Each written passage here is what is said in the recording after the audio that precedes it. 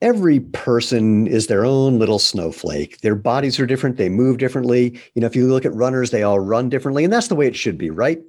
Maybe not. We're going to find out more about that on today's episode of the Movement, the podcast for people who want to know the truth about what it takes to have a happy, healthy, strong body, starting feet first, because those things are your foundation after all, where we break down the propaganda, the mythology, sometimes the outright lies you've been told about what it takes to run or walk or hike or do yoga or play or do CrossFit or dance, whatever it is you like to do, and to do that enjoyably, efficiently, effectively. And did I mention enjoyably? I know I did. It was a trick question because look, if you're not having fun, do something different till you are. Life is way too short to put yourself through more stress. Anyway, we call this the movement because we're creating a movement that involves you. It's really simple. I'll tell you how in a second, about natural movement. We're trying to help people rediscover that natural movement, using your body the way it's designed to move, is the obvious, better, healthy choice, the way we currently think of natural food. The movement part that involves you is really simple. Just spread the word. Share it however you can. Go to our website, www.jointhemovementmovement.com. You'll find previous episodes. You'll find all the places you can interact with the podcast. You'll find all the places you can interact with us on Facebook and YouTube and Instagram, et cetera, and all the ways that you can spread the word, share and like and give us a thumbs up and hit the bell icon on YouTube, subscribe so you hear about upcoming episodes. In short, if you want to be part of the tribe, please subscribe. I'm Stephen Sashen, your host, the CEO of ZeroShoes.com and the host of the Movement podcast. And I'm very happy to have with us today, Dr. Nicholas Romanov. And Nick, welcome. It is a pleasure to have you here. Why don't you do me a favor by starting and just telling people in brief who you are and what you do and why what I said at the beginning of this is completely not true. I'm glad to be on your show. Oh, it's a pleasure. You are a very sparkling soul and very much alive. And this is what I do like about you. Well, and not much around people who are producing so much living sparks. Well, very sweet, but enough about me. Let's talk about you. All right. At least I have to mention that why I'm here, because of you. Well, thanks. And here, It was a real treat that you and your son Severin were passing through town a few weeks ago.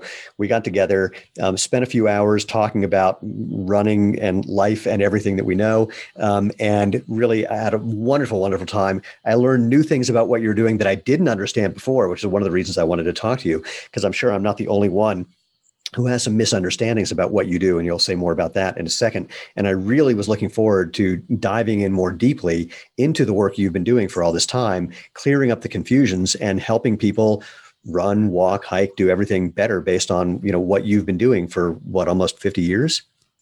It's a number which could get scared you. Trust me, when I say things like, I remember when I was doing that thing 50 years ago, oh my God, I'm going to be 59 soon. That is crazy. All right. I will not mention how old I will be soon in a couple of days. Wait, hold on. When's your birthday? May 25th. Oh my gosh, happy almost birthday. I'm 3 weeks behind you. So it's so we will pass this. Okay. And about me, I am a teacher. This is how I'm not salesperson, and I'm not a businessman. My son is, but not me. And I'm a scientist. This is what my background. This is what I'm coming from. And I should probably mention that I'm fond of Poe's method, what's known in the let's start with this. What many people know you for, and what most people misunderstand, is what you call Poe's method and Poe's method running, and that's what we're going to dive into. And let's also say, for the fun of it, so people don't keep guessing, you're originally from Russia. My accent probably will be. I was going to guess New Jersey. Originally, most people will think New Jersey, but they're wrong. And plus, my name doesn't resemble anything from Eastern country.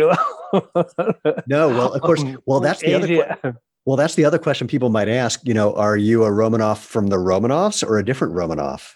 I'm trying to keep this open. Whatever. If people like this attachment, my name to that bloodline of Romanovs, it's fine. I don't negate this. Could be yes, could be no. Depends on what Right. I like it. Once in the Mexican consulate, at the consul, when he did this paperwork for me, he told, "You look like a last Tsar, and I know someone from this family, and I will ask them about who is hiding there in Miami, Florida." Oh my God, that would be hysterical. So, right. All right. So I guess we can do this in reverse order. So you've been for quite a number of years teaching pose method running, but let's back up and say a bit more about, you and where where you came from, if you will, and what led you to pose method before we dive into what pose method is and how it can be so helpful for people. A short introduction in this case. I would hate to listen to someone who will be going on with these things, my past. Yeah. No, I'm former university professor, head of the department of sport discipline, who was teaching, it's called physical education, sport training, sport biomechanics. So and I was head coach of track and field team in my university. I have PhD in this field. I defend this in Moscow. Right now, it's an academy of physical culture and sport.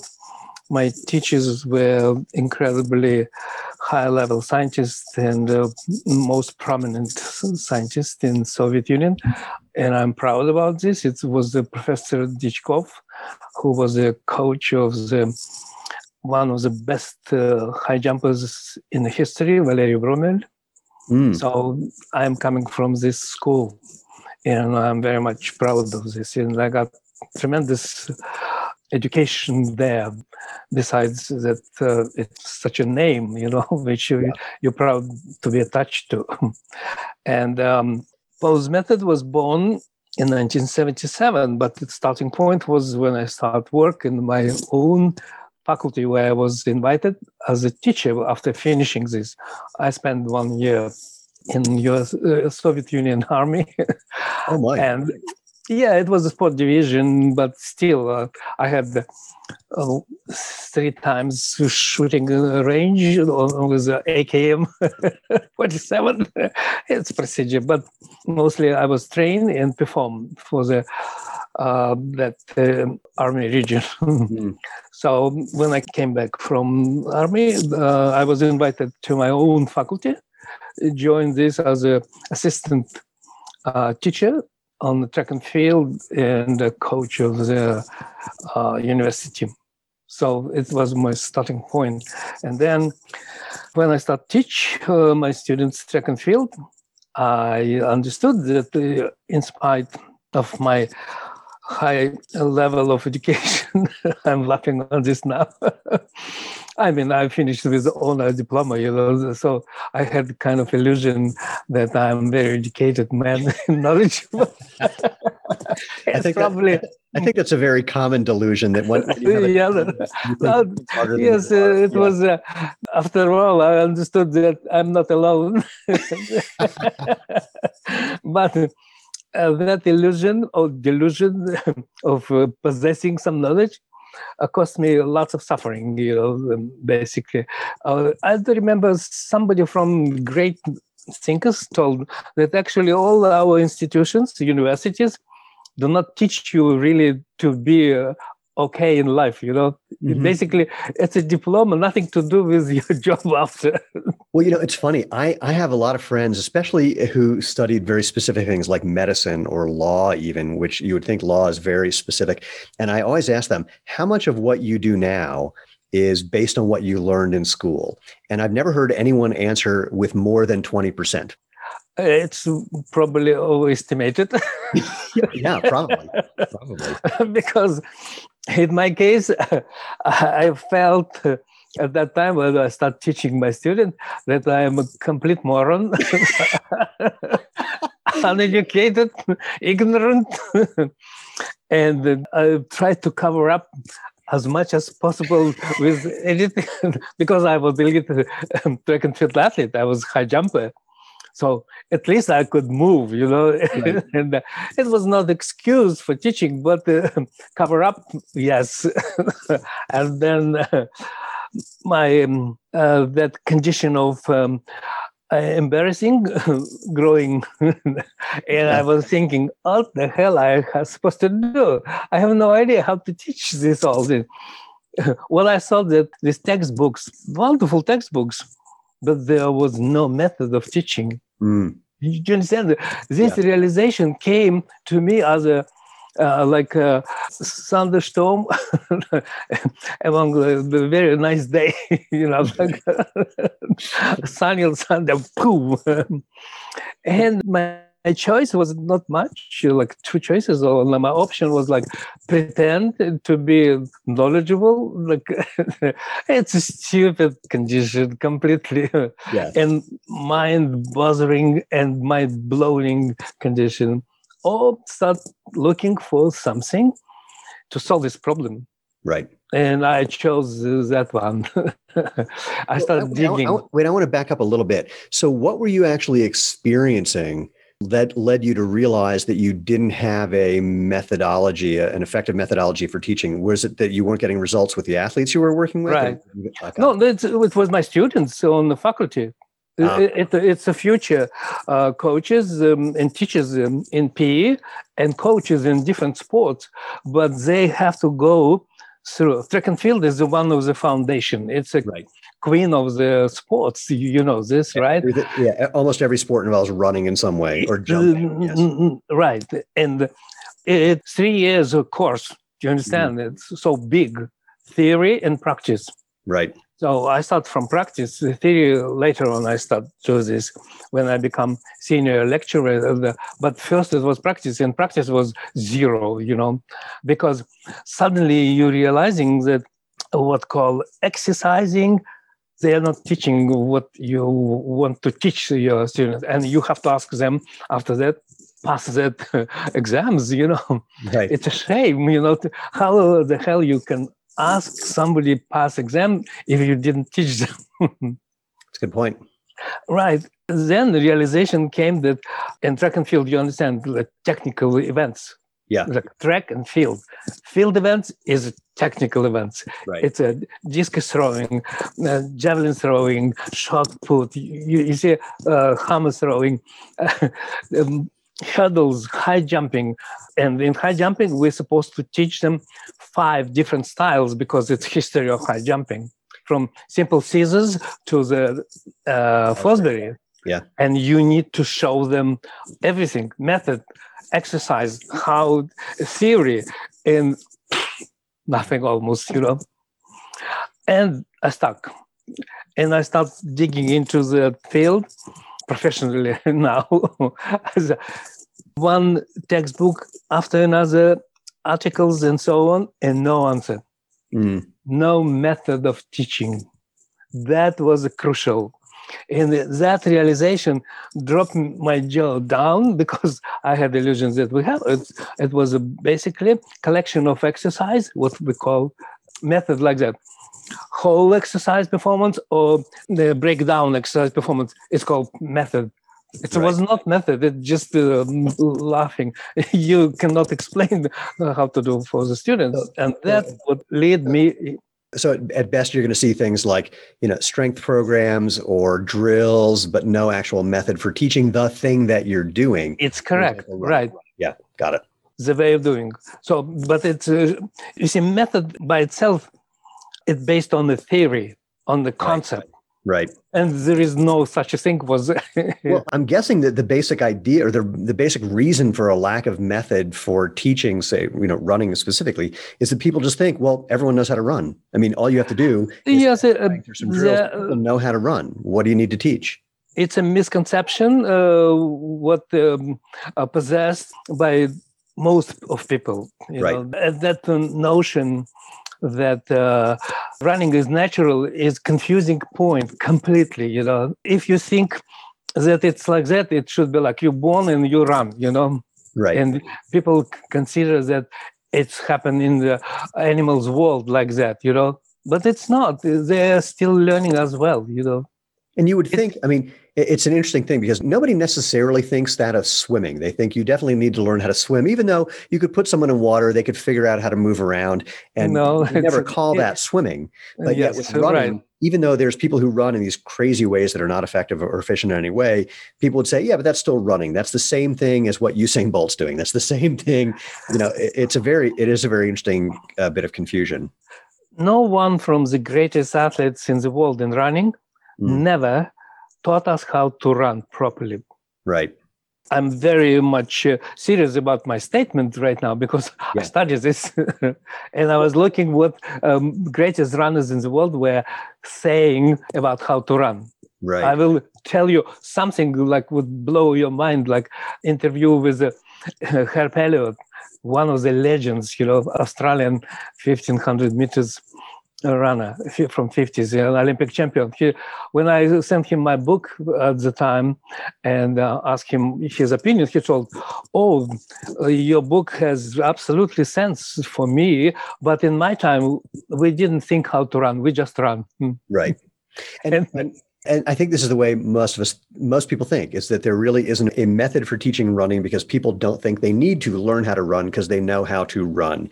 And yet, that way, the only thing that distinguishes someone who runs well, whether they're competing or just running recreationally, but doing that efficiently and without injury, for example, they're just, somehow unusual. They're somehow freaks. But what you're saying is that you started to discover, this is where we're going, that there is actually a method for teaching an effective way of running that's common to those elite runners, for example, that Right. when you can break that down, then you can teach that to anybody. But in science community, it was a long time ago, was established kind of thoughts that elite runners cannot be as a models because it doesn't mean that they know how to run and Right. they run properly. You see, Right. it was a very well known kind of understanding, but people still thinking this way. Even practice was saying absolutely opposite. Interesting. Okay. So you've got this idea that now there has to be a method after you've realized that no one had one. And then what were the things, what led you then to, I don't even want to say discovering, although it's a fine word, but I want to say like more uncovering what became Poe's method. It's discovery. There's nothing else. In science, only discovery. Science does discovery. What I'm saying, exists in nature. the reason I made the distinction just for the hell of it is that It's not like what you found was, how do I want to put it? The difference between discovering and uncovering, the uncovering is like this thing was right in front of everyone's face, but they didn't Correct. notice. In this case, yes, uncovering would be proper word. But science, the role of science, it's a discovery. Yeah, absolutely. It's not innovation. Innovation, it's a second layer when discovered phenomena, innovative things happening already. This is what we do, like shoes. It's innovations. So then you can either jump to what you discovered, or you can do the small detour of how you discovered what you discovered. Yeah, it's correct. The detour goes like that. In order to develop method, this is what problem. Why method didn't exist? Because method based on the concept and theory. Mm-hmm. And concept and theory of how to run, for example, didn't exist. Got it. Up to now, except Poe's method, exist some models, something like spring mass model, for example, but it doesn't explain how to run. That's just a description. Yes, right. This is the point. André Ampère, a long time ago, at the end of 18th and beginning of 19th century, he described science history as 4 stages. And the first stage is a descriptive stage, and the last one conceptual. Running science never got to the conceptual stage. Well, I mean, the spring mass model that human beings are basically effectively springs of a different mass. It is an interesting description of how one moves through space, if you will, but it has nothing to do with how you're actually moving through space. It's sort of the cause. Yeah. More than this, it doesn't teach you how to run. Exactly. Yes, even more. Okay, so. And I had quite a hot debate on this matter with my colleagues. I'm sure. So, and the method itself should be based on the concept. So concept should be first arrive, and then method will be no problem at all. Interesting. That, and I was lucky that it took me only 2 years to get to this point. But it's probably it's a prize for my very dedicated work at this time. Was it more of like an aha moment where it all put itself together, or was it an incremental thing where? No, aha! It's in discoveries. It's all. It's a Poincaré describes this how it happened in mathematics. Yeah, it's a beautiful thing. I studied at that time exactly these things, how discoveries happen. I studied psychology. Textbooks about insights, how thought process is working. And I was into this at that point a lot. So, but I study obviously events which produce very good movements like ballet, dancing. Yeah. And I was thinking like everyone else, like how the hell they are moving so well? you know? Yeah. And that is one of the key positions in the such process, based. And it's the same thing, karate. Oh, interesting. Yeah, I didn't study karate to become good fighter. I was already a street fighter. I grew up in the bad area. So that's a good technique for becoming a fighter. Grow up in a bad neighborhood. Yeah, so I had no this problem, but I was amazed how they move, and I had a very good teacher. It's a 10 black belt Dan guy who studied in China. And he was a lawyer, but we become friends with him. And I studied from him. It was amazing school for me. So what was the connection then between ballet and karate that led you to understanding running? Poses. Say more. So that aha moment. So now we're into what really pose. It's October 1977. I love it. I'm coming back from my last class under drizzling rain, and I'm thinking, shit, what the hell is that? It should be. And then suddenly this aha moment, like everything is so simple. Any movement is going through the poses, uncountable number of poses. And only between that poses exist poses which we could call key poses, which define the movement which we're looking for. And that's it. So to sum it up, and this is what I started to understand from our meeting. So I'm just reiterating. So any given movement, let's talk about ballet, just doing a plie. There's a starting pose, there's an ending pose. It's correct. And those things are very specific, and there's a way then of getting in between them. No, between them, it's automatic. Yes, got it. Okay.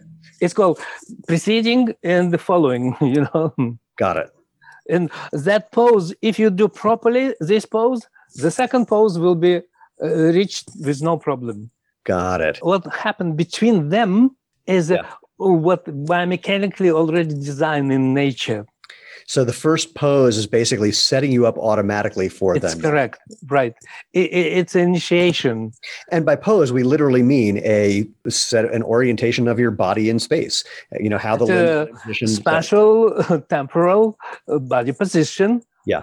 And mostly it's on the support, on the ground. But there exist, for example, in high jumping, in long jumping, or they exist in air as well.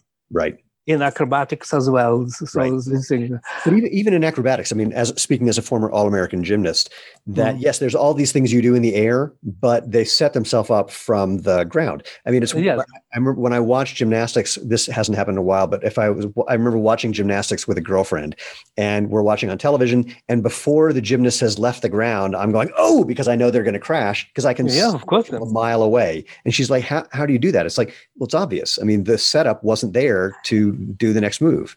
Any experienced coach defines this, but intuitively or by experience, he would grasp immediately that wrongdoing.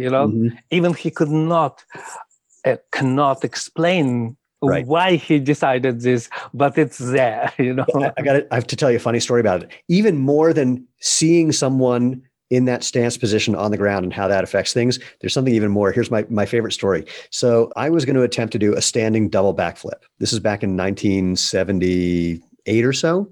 No one had ever done it. Seems like younger. Yeah. Well, yeah. So 1978, I'm going to do a standing double backflip. Now I'm going to have two people give me a little bit of a toss just so I have a little bit of extra air time. I have two people ready to catch in case something goes wrong. My coach, who was a 5-time national, 3-time world tumbling champion and one of the greatest teachers of any sort and coaches ever, he's on the other side of the gym facing away from me, spotting someone on rings with a spotting belt. Okay. So I'm getting all psyched up to do a standing double backflip. And just as I'm about to jump, I see him out of the corner of my eye, stop what he's doing. He spins on his heels and points at me and yells, "No!" And it just shocked me. And I said, "What just happened?" He goes, "Suddenly there was this quietness in the room that the only other time I ever felt that was when I tried to do a standing double backflip 10 years ago. And I knew that's what you were about to do." Premonition. Yeah, he could just feel it in the air. Absolutely. I am completely with that gentleman because I felt this millions and millions times in my own experience and others as well, because movement, when it goes through, create vibration. Good point. It's create expectation, very specific expectation.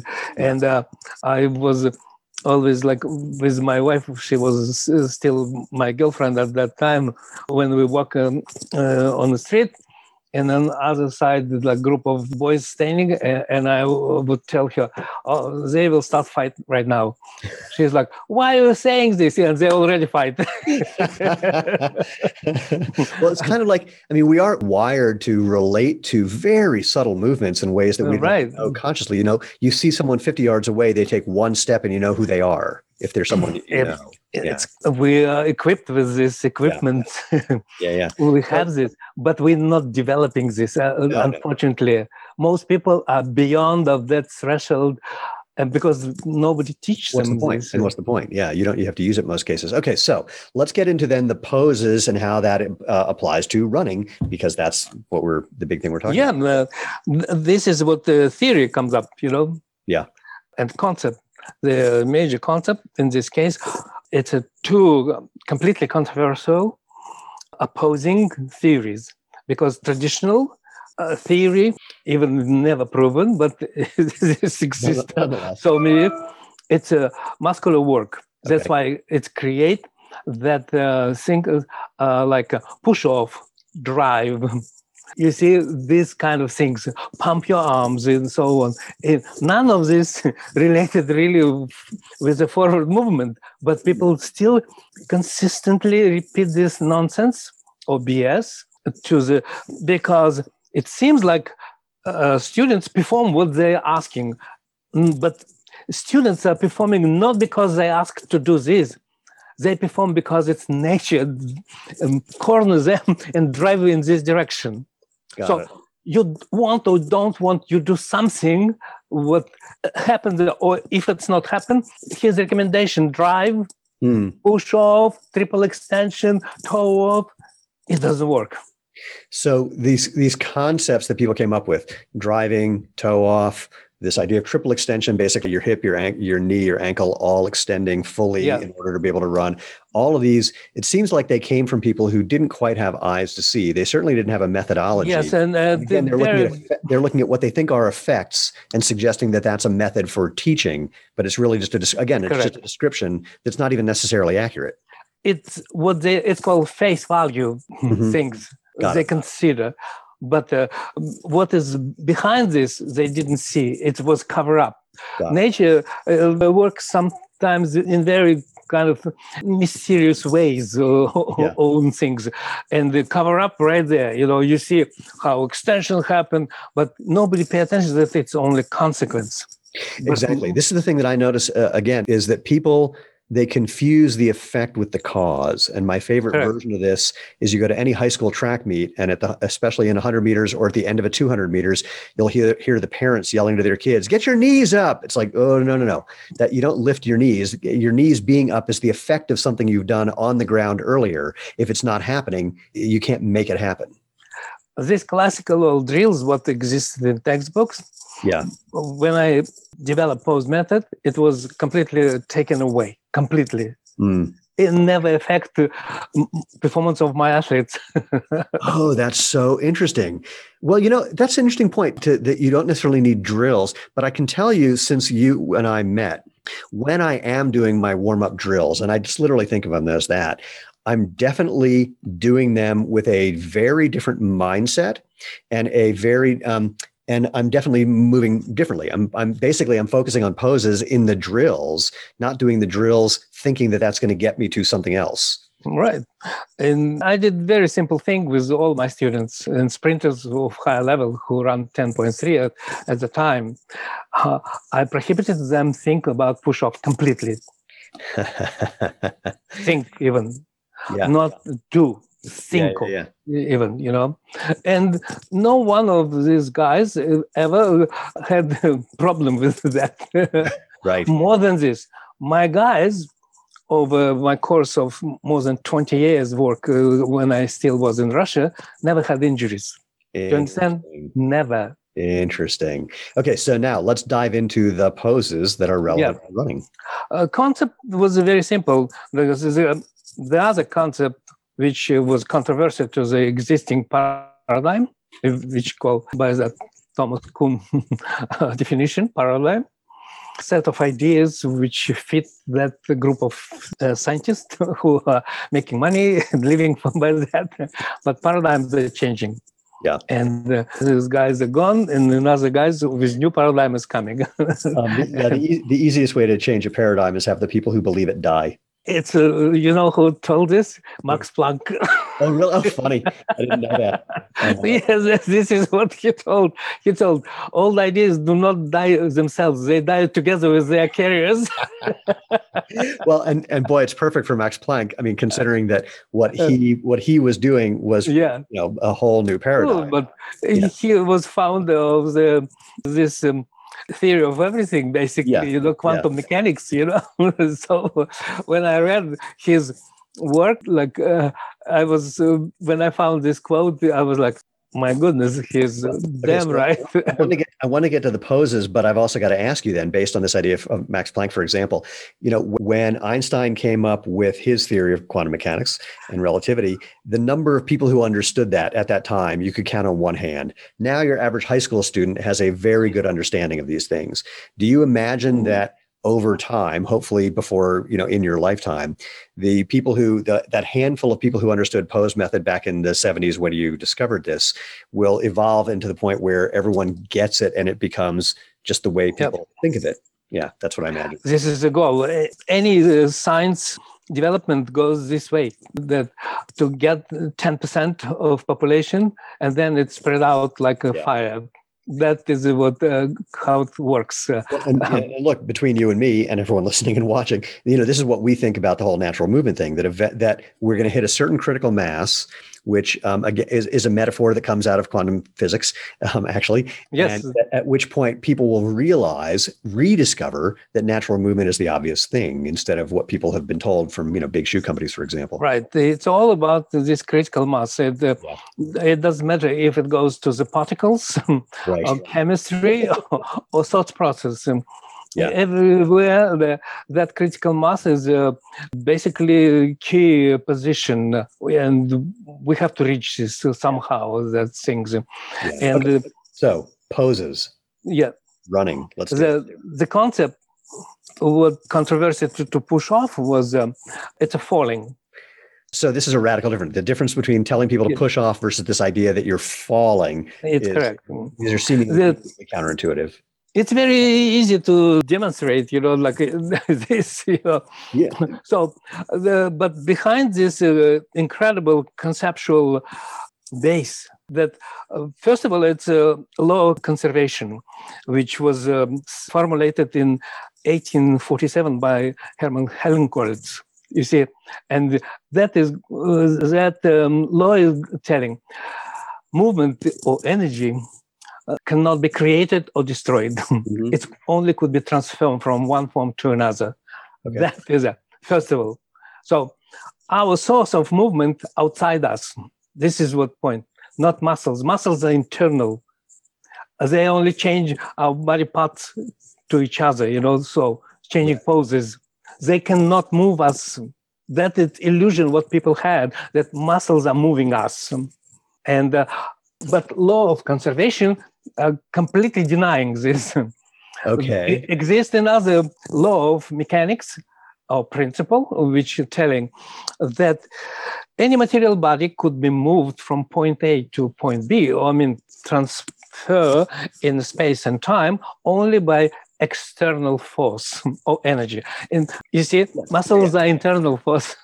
Yeah. So if you're floating in space, it doesn't make a difference what you do with your body. You're not going. Of course. There has to be something acting on you that it's correct. Redirecting that allows you to move. It's correct, right. And that source of energy or movement is only one on the Earth. It's a gravity. Mm-hmm. That it's called potential energy of gravity. And the point is only how you can possess this or transfer it or consume it. That's what's about Poe's method.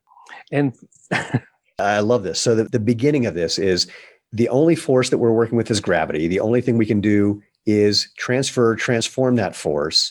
Yeah. And we're doing that with these poses that we're still going to get to. That is the foundation of movement fundamentally. It's correct. Poses, not only running. Yes, I was going to say we'll talk about the specific ones for running, but this is true for any movement you're going to do. It's correct. Right. And it's always the way how you transfer it. And Poe's method is exactly that method of transformation. Okay, got it. Consuming, like I'm using this word, consuming gravity, and transformation it into any movement what we are living into on the frame of gravity. Got it. And in running, it's very simple. Exists only one point of pose which allows to do this. There is no other pose. There's only one single pose. No matter you run sprint or you're running ultramarathon, it's the same pose. Vertical position, called mid-stance if you want to, but it's not exactly meaning of this. Right. So and we're going to have to describe this. This will be tricky for people who are just listening and not watching. It'll be tricky for people watching too, because neither of us are standing and demonstrating. Ooh, but I have your book. I could actually pull up a picture. So the key pose is this one that you have when you have one foot on the ground and you're basically upright. Now your limbs are positioned differently. You're not just standing on one foot, but there's that point in the middle of that running movement. Right. You're basically vertical, and then your body's in your other limbs are organized appropriately. Behind this is just simple physics. Our body is inverted pendulum. And particularly when you're standing on one leg, like biggest part of the mass over your leg on the top.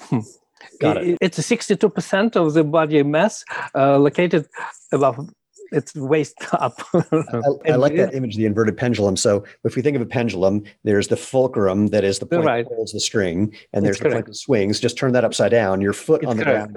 Inverted the pendulum. Yes, this is in physics call it like that. Yeah. And so it exists only. What is in the physical from physics point of view? It's a GCM. It's called. It's a mathematical point. It's not material point. But when body in a very specific position, GCM over point of support, it's become pivotal point or point of rotation. So your center of mass over that pivotal point. Yes, and that's why you have to put your limbs in very specific position. This pose comes. That's why your arms here like that, bend in your elbows. That's why your swing leg bend in elbows. That's why foot under the hip.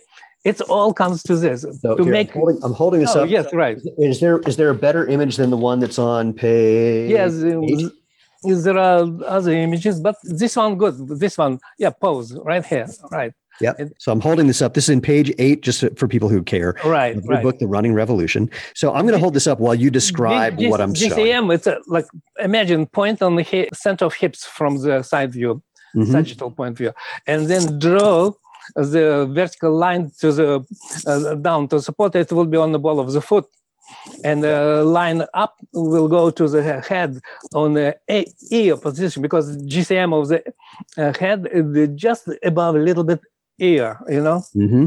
That Got is it. what pose. So again, so we And got plus S-like position means that you are accumulating muscular tendon elastic component, springness. so there's two pieces. So just to again, I'm paraphrasing. So you have this essentially straight line going. We're going to do the inverted pendulum. So I'm starting from the bottom, Mhm. from the ball of your foot up to your Mhm. hip, up basically to your head is a straight line, Right. a vertical line, and then so that's your support part, and the other part, which is your leg, which has this sort of from your with your arms and your leg, S-like this sort of position. S-like position. That's Mhm. part of the action that's actually doing that transforming of gravity, that consuming and It's transforming. correct. Got it. And that S-like position is most vulnerable for falling as well. Got it. This is what two things together in one point, we're accumulating. And nature created it a long time ago, obviously, not me or anyone No, else. well, it's funny. This is a really interesting point, is that when you're in that position is when you're most prone to falling. It's And correct. if you Right. if you do that correctly, that's what's going Yes. to lead to running. And the funny thing is, it's not only fall forward good. Yeah, it could can go be either way. any direction. Yeah, Right. yeah. That's what I was thinking. I mean, Right. it's funny because there's this whole thing about learning how to balance on one foot and balancing with your eyes closed. And the reason that's difficult is you're wired to be falling in some That's direction when you're correct. in that position. Okay, got it. So This is nature's creation. so, and again, I'm trying to sum up and paraphrase. So basically, that position, that is the key pose for running. But there are others as well, because otherwise you're just standing there in that position. But there's Right. more that happens. So from that, please continue. So when that pose was found, it's become actually key point for teaching as well. So Yeah. you have to teach through the pose. Mm, In order to fall, you have to be in pose. mm. And you have to reproduce pose at any speed. This becomes skill. The good runner is who can reproduce falling means pose, because falling condition depend directly from the condition of reproducing your pose. So the thing that you explained to me and showed me by doing something that I loved, which was looking at a video that we made of me running, this is something that was really the light bulb moment for me, which I didn't understand about pose method from the introduction that I had to it some number of years ago, where I sort of dismissed it, frankly, because I didn't really get it. And what you showed is that we looked at this video of me frame by frame, and eventually I got to the pose, but it was taking too long to get there. I wasn't being as efficient as possible because it was taking basically the pendulum was starting too far off center before I got to the pose. And I never. Second one, another one. You're destroying pose too early. Oh, interesting. Yeah, good point. So, but I had never really thought about that. And what we saw in the video was like it was taking at I don't know, whatever it was, 24 frames a second. I don't know what the camera shot at. 29.7. Is that what it is on an iPhone? Uh-huh. Oh, okay. A video camera used to be 16, and anyway, whatever. Oh, it's That's a whole story. I know. It's Charlie Chaplin movies. Yeah. I know. 16. It's way back when. So, and just for people who care, a regular movie is 24 frames a second. So you get a 24th of a second, and then 24th of a second that's black, and then another 20. Anyway, point being that when you compared my running to, say, Usain Bolt, which sounds crazy, but I'm going to ask you to point out why it doesn't matter and why it makes sense to be able to compare to Usain Bolt. Or I could have compared to a good marathoner as well. It wouldn't have mattered. Yeah. They were getting to the pose in, say, a frame and a half when it was taking me 3 frames. And there's no reason that I couldn't hit the pose as fast as they are. It's correct. Usain Bolt actually getting into the pose is half of frame. Oh, wow. Okay, that's my goal. So I'm gonna change my camera settings to 120 frames a second and see what happens. I analyzed him quite long time and quite many different. Yes, that imagine standard speed of the cameras, video cameras in the industry is 29.7 frames. It means one frame is 0.033 milliseconds. Yeah. And time of support of Usain Bolt 0.78. Yeah, about 0.08. Yeah.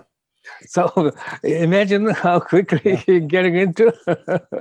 So, but if you could just say something more about the fact that Usain Bolt is doing this in half a frame, in less than half of 800ths of a second, which is the ground contact time. Yeah. Why is that applicable to your average casual runner? It doesn't matter. Gravity doesn't care. You Usain Bolt or use Mr. Sachin. I'm making a T-shirt. Gravity doesn't care. I think that's Absolutely. that's brilliant. Yeah, no, that's a really good point. So it's not about. I mean, you can do it. It's just making sure that you are working with gravity properly, knowing how to align properly. This is what point about your skill level. Lawrence Gonzalez, in his book Deep Survival, he told, nature doesn't care about the level of your skill. Good point. Good point.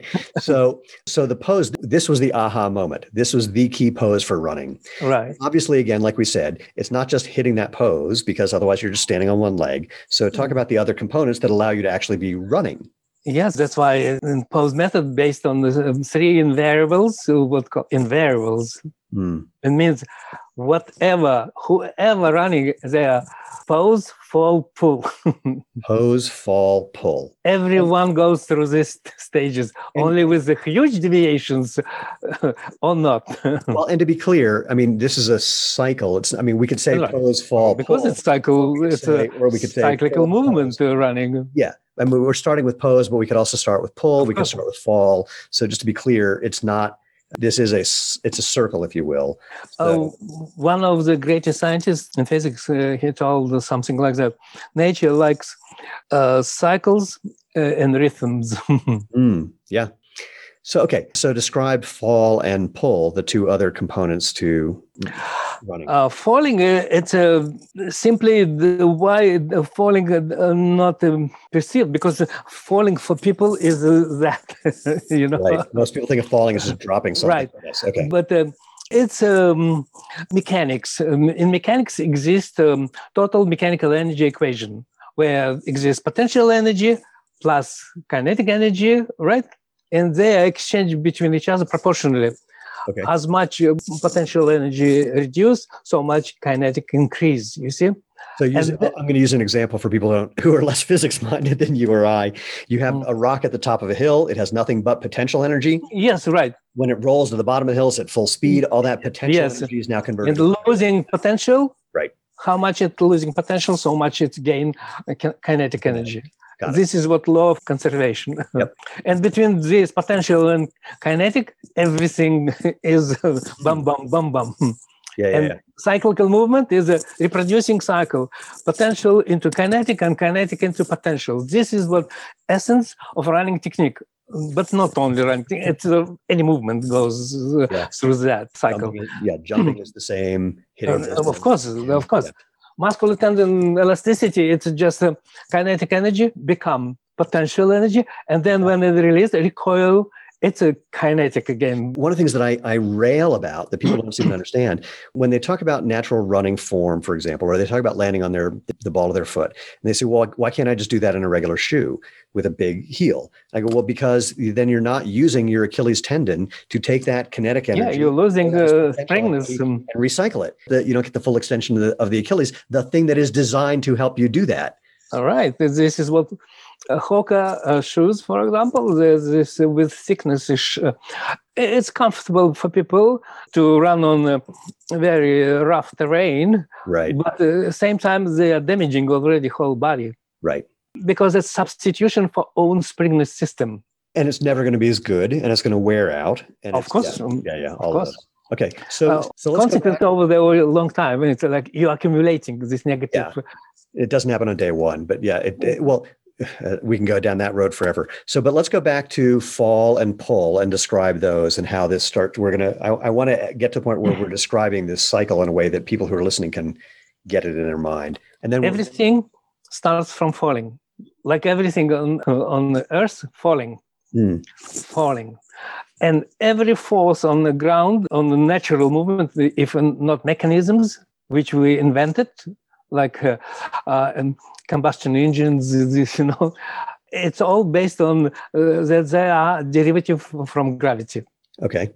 So this is what very important to understand.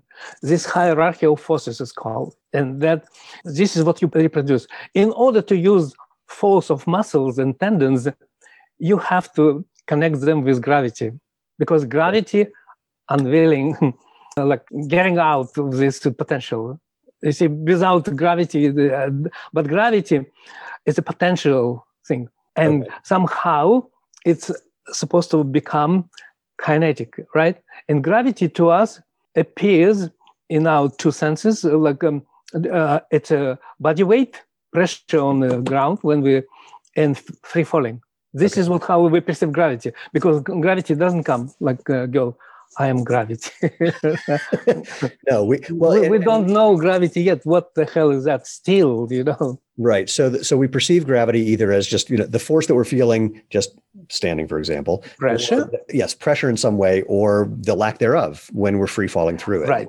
In that yes, when you're stepping in a place where no ground, suddenly you are in the free falling. What happened to you? Panic. You know what? My favorite version of that, when it's late at night, the lights are off, and you forget how many stairs there are, and you think there's one more stair. It's like, Right. It's correct. Yeah. It's a funny thing that old castles, stairs were built up uneven stairs. Because when fighting happened, somebody comes with a rhythmical through stairs and suddenly shot. Oh, how funny. They were very cute and they knew how to happen. That is really funny. It's the world's first alarm system. I love it. So falling, I mean, people think of falling as a passive action, falling through space. So how does that affect, or how is it that falling is connected to actually running? Because you're clearly not going from the stance position to then being on the ground. You're doing something so that you're, so say more about that. Okay. You have to understand gravity, or imagine, or some kind of think of as a river running downhill in the mountains. Okay. And you are on a raft. Okay. So what you're doing? You're really increasing speed of raft moving, or you're just trying to keep yourself on this streamline? Okay. This is how we're dealing with gravity. We cannot add anything to gravity. We have to only consume gravity, like stream. Okay. Is a flow.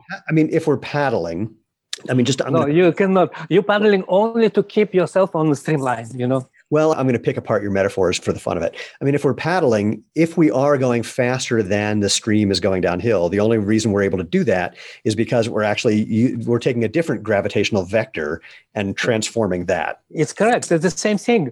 But you understand that you're using falling there, your body weight. Ah, okay. Good point. That on the bike, it happened like that. There exist hills where you can pedal. I'm going to stick with the rafting for a second, because this is really interesting to me. So what you're doing when you're paddling, what you're saying, because this is counterintuitive, you're using gravity to paddle because you're using your body. But what we feel as that muscular force is actually the thing that we're using to combat this falling, this gravitational thing. So you're applying body weight. But we think of it upside down. We think that we're applying the force rather than it's illusion. Effective working with gravity in that way. It's illusion what people have. Interesting. I published 2 articles on rowing. We've done in New Zealand, Otago University, research which confirm this idea really well. We prepared young girls, 4 girls in 2 row paddles, oars. Crew, crew. Novice and very experienced level. In 1 week, we prepared these girls, obviously before measurement. They lost a lot for the group of advanced rowers. And then 1 week or 10 days, we prepared them this pose method rowing technique, which I developed. And they perform same results. Wow. And so, and again, it sounds crazy, but what you're describing in rowing is using gravity / body weight rather than trying to, I don't know what you're doing otherwise, not using correct. Okay, right. All right. So, and then it actually costs much less physiologically. Oh, yeah. Well, of course. So the falling, this is not an active thing that you're doing. No, you can't help it. Not. No. So in a way, the fall part of pose method is sort of descriptive, sort of because it's not an active thing that you're doing. No, yes, so we calling allow yourself to fall. Right. Okay. That's why you have to stay in pose. Don't destroy pose. You have to stay in pose until your support is ending. Got it. So now this is an interesting thing. Back to, the ground contact time for a sprinter being 8/100ths of a second. Not a whole lot of time. It's not like you can think, I'm going to stay in pose while I'm It's falling. on a common sense level, you cannot do Yeah. push off, extending 3 major joints and involving something 200 muscles. Yeah. You can't think that fast. So interesting. Not only fast, it's impossible. You have to send so many different group of muscles requests.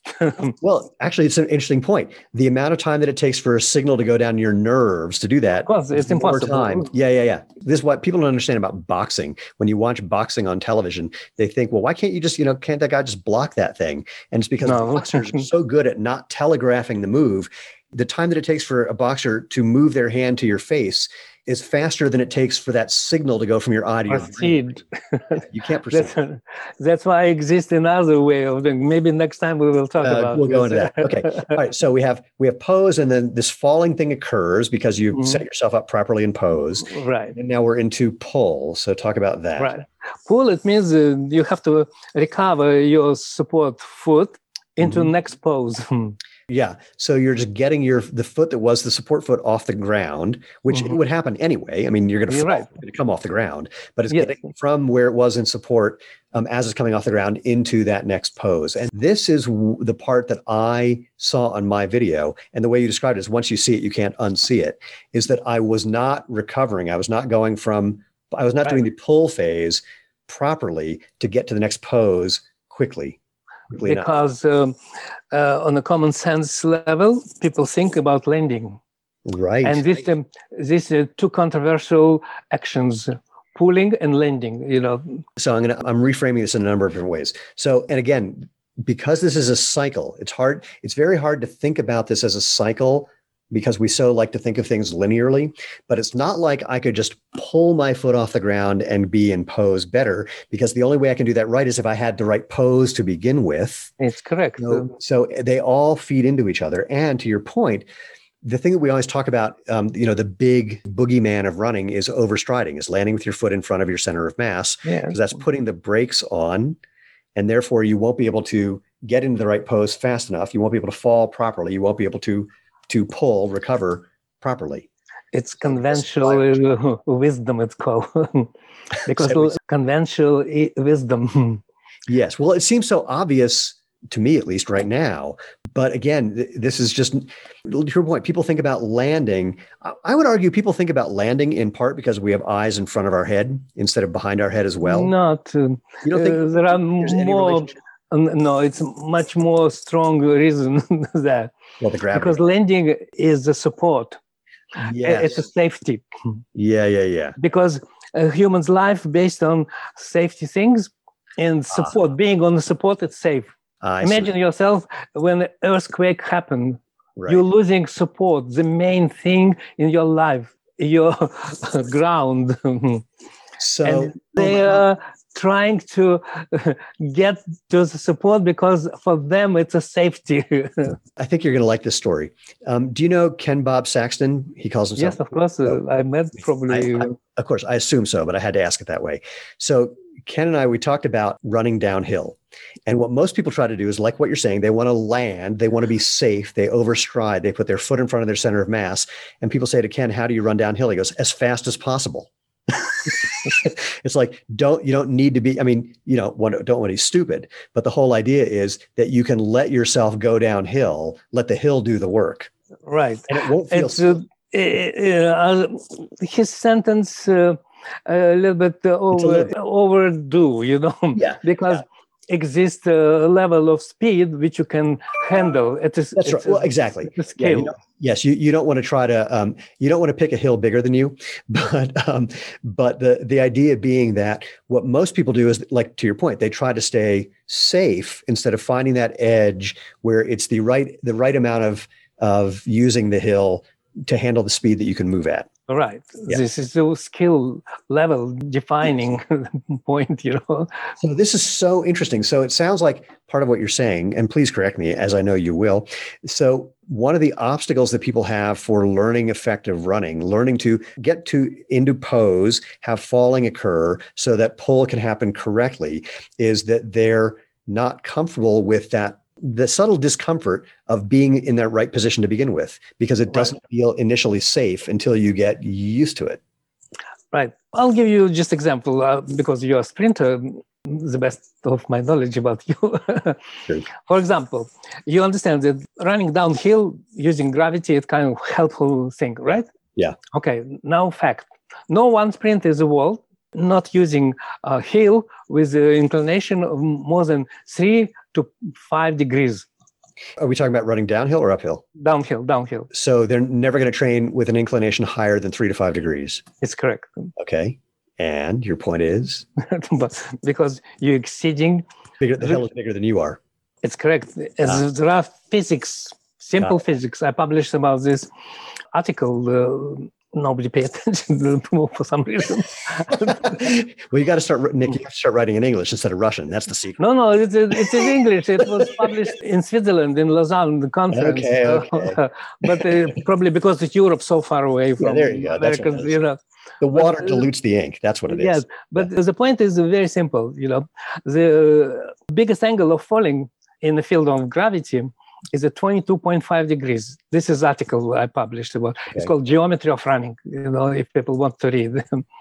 And means that point you cannot overdo. Behind this point, you just cannot come back again to the pose. So I'm going to, again, describe that for humans. So here you are on one leg on support. As you start to fall, if your body gets past 22 degrees off of vertical, then you won't be able to recover fast enough to actually continue running. It's correct. Right. So best sprinters, if 5 degrees, it means the best sprinters right now, on average, about 18, 19 degrees speed they run. Do you understand? Oh, so if the best sprinters are already at 18 or 19 degrees, they've only got 3 degrees to play with, 3 to 5 to play with. Oh my God, that is so cool. That is so cool. And similarly, I mean, look, you can fake that with overspeed devices, but the idea with an overspeed device, you still won't be able to do more than 3 to 5% of the speed because you won't be able to recover fast enough. Oh, that is so cool. I don't know why people not reading science. Reading is hard for people. Come on, you know that. So what we've just done is we've sort of described the whole thing in a way that I'm hoping people get this kind of gives me chills, frankly. And if you don't get it, like, go back and listen again. But let's go into the next part. So you discovered this, but then what do you then do that turns this into a method of teaching, or more importantly, a method of learning how to do this? It's a big thing because after that come up topic which called perception. It's incredible. I cannot give you even grasp of this in our short meeting. I wrote about this in a few books, and perception, because what we're teaching perception. Well, let me reframe it this way for you. I don't want to leave people hanging, because I know at the point that people are going to want to go, all right, what do I do next? Or if they're teaching, what do I need to do to learn how to communicate this? So given that we could spend hours doing this, because we already have, what would be the simplest thing that you could say let's just go for the average runner who wants to start to apply this whole idea? I mean, obviously, and we'll talk about, your book in a sec, but in lieu of that for a moment, in the time between now and when someone's going to get to a bookstore or, go to Amazon or whatever, if they want to go out immediately and experiment with something, what do you recommend they do? Learn how to fall. Did I tell you how I teach barefoot running? Sorry. So one of the things that I do with people is I say, let's, look at little kids where their heads are still way too big for their body.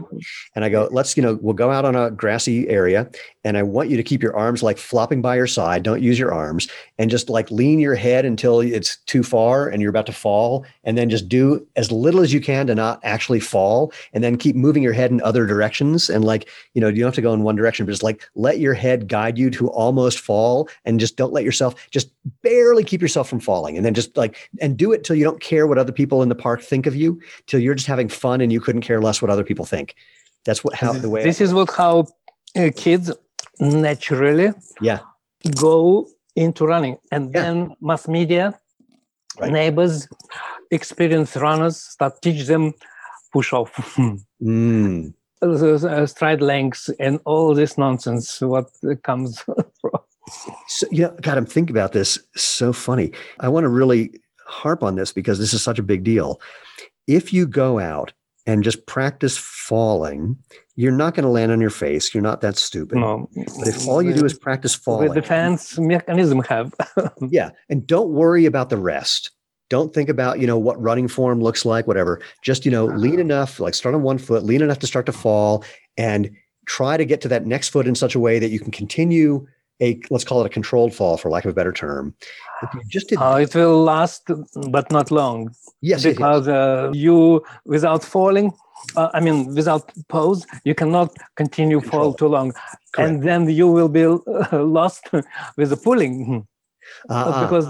And so your falling will continue like a drunk man goes to the only nearest wall or fence. Okay, but all right. So I'm going to I'll do a course correction then. But this idea of starting with falling, even if you're doing maybe just 2 steps, 2 or 3 steps. Yes, right. This is a good idea. Okay, just to get good advice. Idea. Right. Okay, but when you're reaching level, it's called threshold. Yeah. You understand? Everything is threshold exists.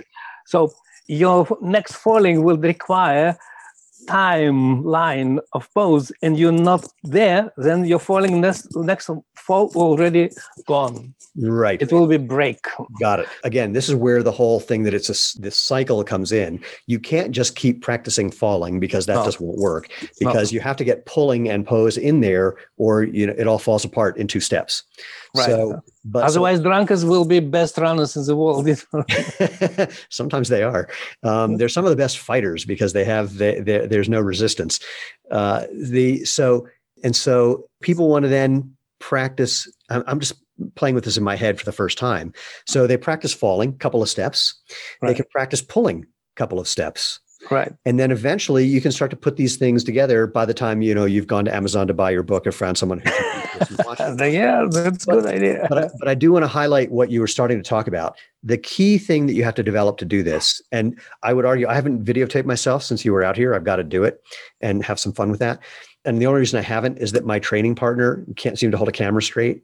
No matter what we do with her, it's just, she can't do it. So anyway, where was I going with this? Oh, the key thing that you're ultimately having to develop, and this is so important, is the perception of what you're doing, the proprioceptive skill to know where your body is in space accurately, because most people don't have that and need video feedback to get that accurately, to ingrain that, to internalize that.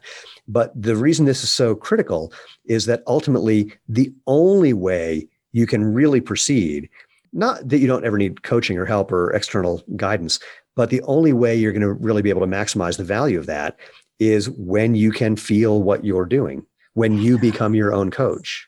Feel, not the right word for this. It will be what you perceive. But how are you distinguishing between the two? I get where you're going, but I'd like to... It's very simple in psychology. Feelings, it's like you are angry, I don't mean that. hungry, I don't mean that. hungry. That is a feeling, I get it. You're scared, feeling, you don't. Yes. But perception is a different things, So I'll rephrase it. So the key skill is developing the perceptual awareness of your body position, which is called proprioception, so that you can make these course corrections about whether you are hitting pose, falling, pulling. Yes, there are inside this perception of time, perception of space. You see, it's not proprioception. Okay. Well, it's more than different. proprioception. Yes, of course. Yeah, proprioception is internal thing. Well, it's internal about just the body positioning in space, but it's not including the movement. The proprioception, what Sherrington described in 20s, is how you perceive muscles length, because this is what intrafusal elements inside muscles saying stretch or contract, Right. And the body of Golgi on the you're getting information from the Golgi fibers, from the muscle spindle fibers. Yeah, right. This is like, it's a location and condition, of these things, but it's not related with exactly how you're interacting with support. Okay, so we're going to expand. I'm going to keep doing this for the fun of it. So the ultimate perceiving that you're doing is a combination of a number of things. Some of it is proprioceptive. Some of it has to do with just time and space. This whole constellation. Perception, exactly. Yeah. Perception means connections, Yeah, right. Inception, deception, it's all about different connections, That is immaculate conception. All of the deceptions. I think that's another shirt. It's a Latin word which means connection, basically, and not only connection, but it's a very much global. Because you said it's a Latin word, I have to ask, what's the Russian version of that? Since the Russian version of that word clearly didn't come from Latin. Восприятие, it's called. What's the etymology of that? It's a perception, taking in. Got it. Taking in. Interesting. My favorite memory about Russian, I was in high school and a friend of mine was in college. We were hanging out at another friend's swimming pool, and she had a book next to her that was like 3 inches thick. I said, "What is that?" She goes, "I'm studying Russian. This book is called Russian Verbs of Motion." It's 3 inches thick. I went, "Oh, this is a little too much for me." Yeah, it's a nice dictionary. So I want to highlight, because we got to wrap this up, and this has been such a pleasure and such a treat and a lot of fun. There are a couple things. One is that I said this to you, and I'm going to reiterate it now because I think it's maybe meaningful. There's nothing you can do about this, and it's not a criticism. One of the reasons that I think I didn't originally understand Poe's method and didn't really gravitate towards it. First of all, I thought it applied mostly to distance runners. I didn't realize that it applied for any running, and let alone any physical activity. The second thing is the word method implies something that, while it's true, that basically what you described is this thing that is common to all running, and especially the better you get, the more so people who are not very skilled may have a lot of idiosyncratic differences. The better you get, the more those disappear. They never become all gone. But like you and I did this, we looked at this video of Usain Bolt running, and then we both did the same thing, which is like, let's look at the other 7 guys in the race. And they all had the almost the exact same perfect form. And that was really cool to see. There were little idiosyncrasies, but those made no difference. Those were tiny, tiny things. So that's another thing that people don't kind of get, that this is a foundation that allows you to move up that pyramid, if you will, to getting rid of those idiosyncratic things that are problematic. But the other thing is that the word method, I don't think does this justice. I think it implies something beyond that, that what you're talking about is this essential component to effective running that, presented that way, I don't know what that would look like, would make this, no one would have any objection. Nobody would have any argument. They might have a slightly different way of teaching because of their own personal whatever, but fundamentally we're talking about the same thing. Like, no one teaches, no one has 5 different names for how to teach a backflip or how to do a backflip. Backflip is the same thing. It's really, you can't do it differently. Running, people seem to do it differently. And so this idea of method, it also kind of interferes with people's idea of like, I know how to run. Humans know how to run. So if I were going to rewrite history, in addition to killing Hitler, I would play with this idea of method. And while there is a method to pose, that's not the part that's so exciting to me personally. The exciting part is this common factors thing, that as you can start to play with the common factors, that's where the growth comes from. That's But this was the foundation of my research at the time. Yeah. I was looking in running, when I started this, I was looking for not differences, I was looking for commonalities. Yeah. And I found them. Yeah. And that's what I think is just so wonderful about this. So anyway, I know I think I had a third point or a second point. I don't remember what it was, but that's the part that I find just so compelling about this. And that these are, well, anyway, it doesn't really matter. Let's just do this last thing to wrap it up. If people want to discover more, I'm going to hold up your book. There it is, The Running Revolution. Yeah. I'm dismayed by what shoe is on the cover. That is, it's not mine. I know you didn't pick that. It's a publishing house. Yeah. Put this. Yeah, don't get me started. I was not happy with that, but yeah, what are you going to do? So it's the shoe that most people are wearing. They'll relate to it. If they see something that's not what they're wearing, they might be turned off anyway. So it's all good. So The Running Revolution, you can find it wherever. Your website is? Pose Method of Running. And obviously on the Facebook, we have running forum for coaches and Pose Method of Running for everyone. We have like 30,000 people on our forum, on general forum. Hold on one second. I'm just typing something in. I just want to check something. posemethod.com is the easiest place to find you. And then if you want to find coaching, which I recommend, because we have in different cities our coaches, obviously. Yeah. So, it's a great place to start. There's a bunch of YouTube videos as well, not just from you, but from other people who've been doing this. About 500 videos. Wow, not bad. All shot last week. So please go check out Dr. Romanov's work. Please go to posemethod.com. Let us know what you think. Let us know what you discover. Let us know how this impacts your running, or everything. I mean, that's the thing that's so interesting. If you think about this, one of the examples, I believe, I don't even remember if it's in your book, but think about ballet or about baseball. If you start thinking about these essential poses that are the thing that leads you to the next one, inevitably, to do that movement properly, it really changes the way you start looking at human beings, which is fascinating. And this is true for walking. This is true for hiking. This is true for, everything you do. Start thinking about gravity in this way that all you're ever doing is transforming gravity. And that can have a huge impact. You, by the way, in fact, in a related note, you have a video that I reference all the time to emphasize why you don't want to overstride. And if you don't overstride, how cool that is, which is running on ice. Yes. When people talk about slipping or sliding. It's like, there's a couple of people who've done videos. Convincing video. Of running on ice. And if there were any demonstration that sliding and slipping comes from what you're doing, not from the physics of your shoe and the material, it's watching that video of running on ice, which I'll include in the show notes as well. That's a super fun one. So anyway, Nick, this has been, again, as always, just a total pleasure. It is mine, Steven. Thank you. I'm going to get teary when I say this, but I can't help it. There are very few times in life where you meet someone and you feel like you have met a long lost brother. And that's how I felt in meeting you. You're so good interviewer that I almost reveal all my secrets. Well, we'll have to do another one to get the secrets you didn't reveal. Right. Thank you. So thank you. I touched very much. Pleasure. I would like to give you my hug, but we're not yet we've not figured that technology out yet. Yeah. So for everybody else, thank you for being here. It's the longest podcast I've done. I'm thrilled. And we could have gone on for hours longer. If you want to hear more, let us know. And, we can schedule part 2. More importantly, go to www.jointhemovementmovement.com. Find out more about what we're doing. Find out the places you can share and like and all that, and be part of the movement. If you have any questions or comments or recommendations, people you want on the show, things you want to talk about or hear about, drop me an email, move@jointhemovementmovement.com. But most importantly, go out, have fun, and live life feet first.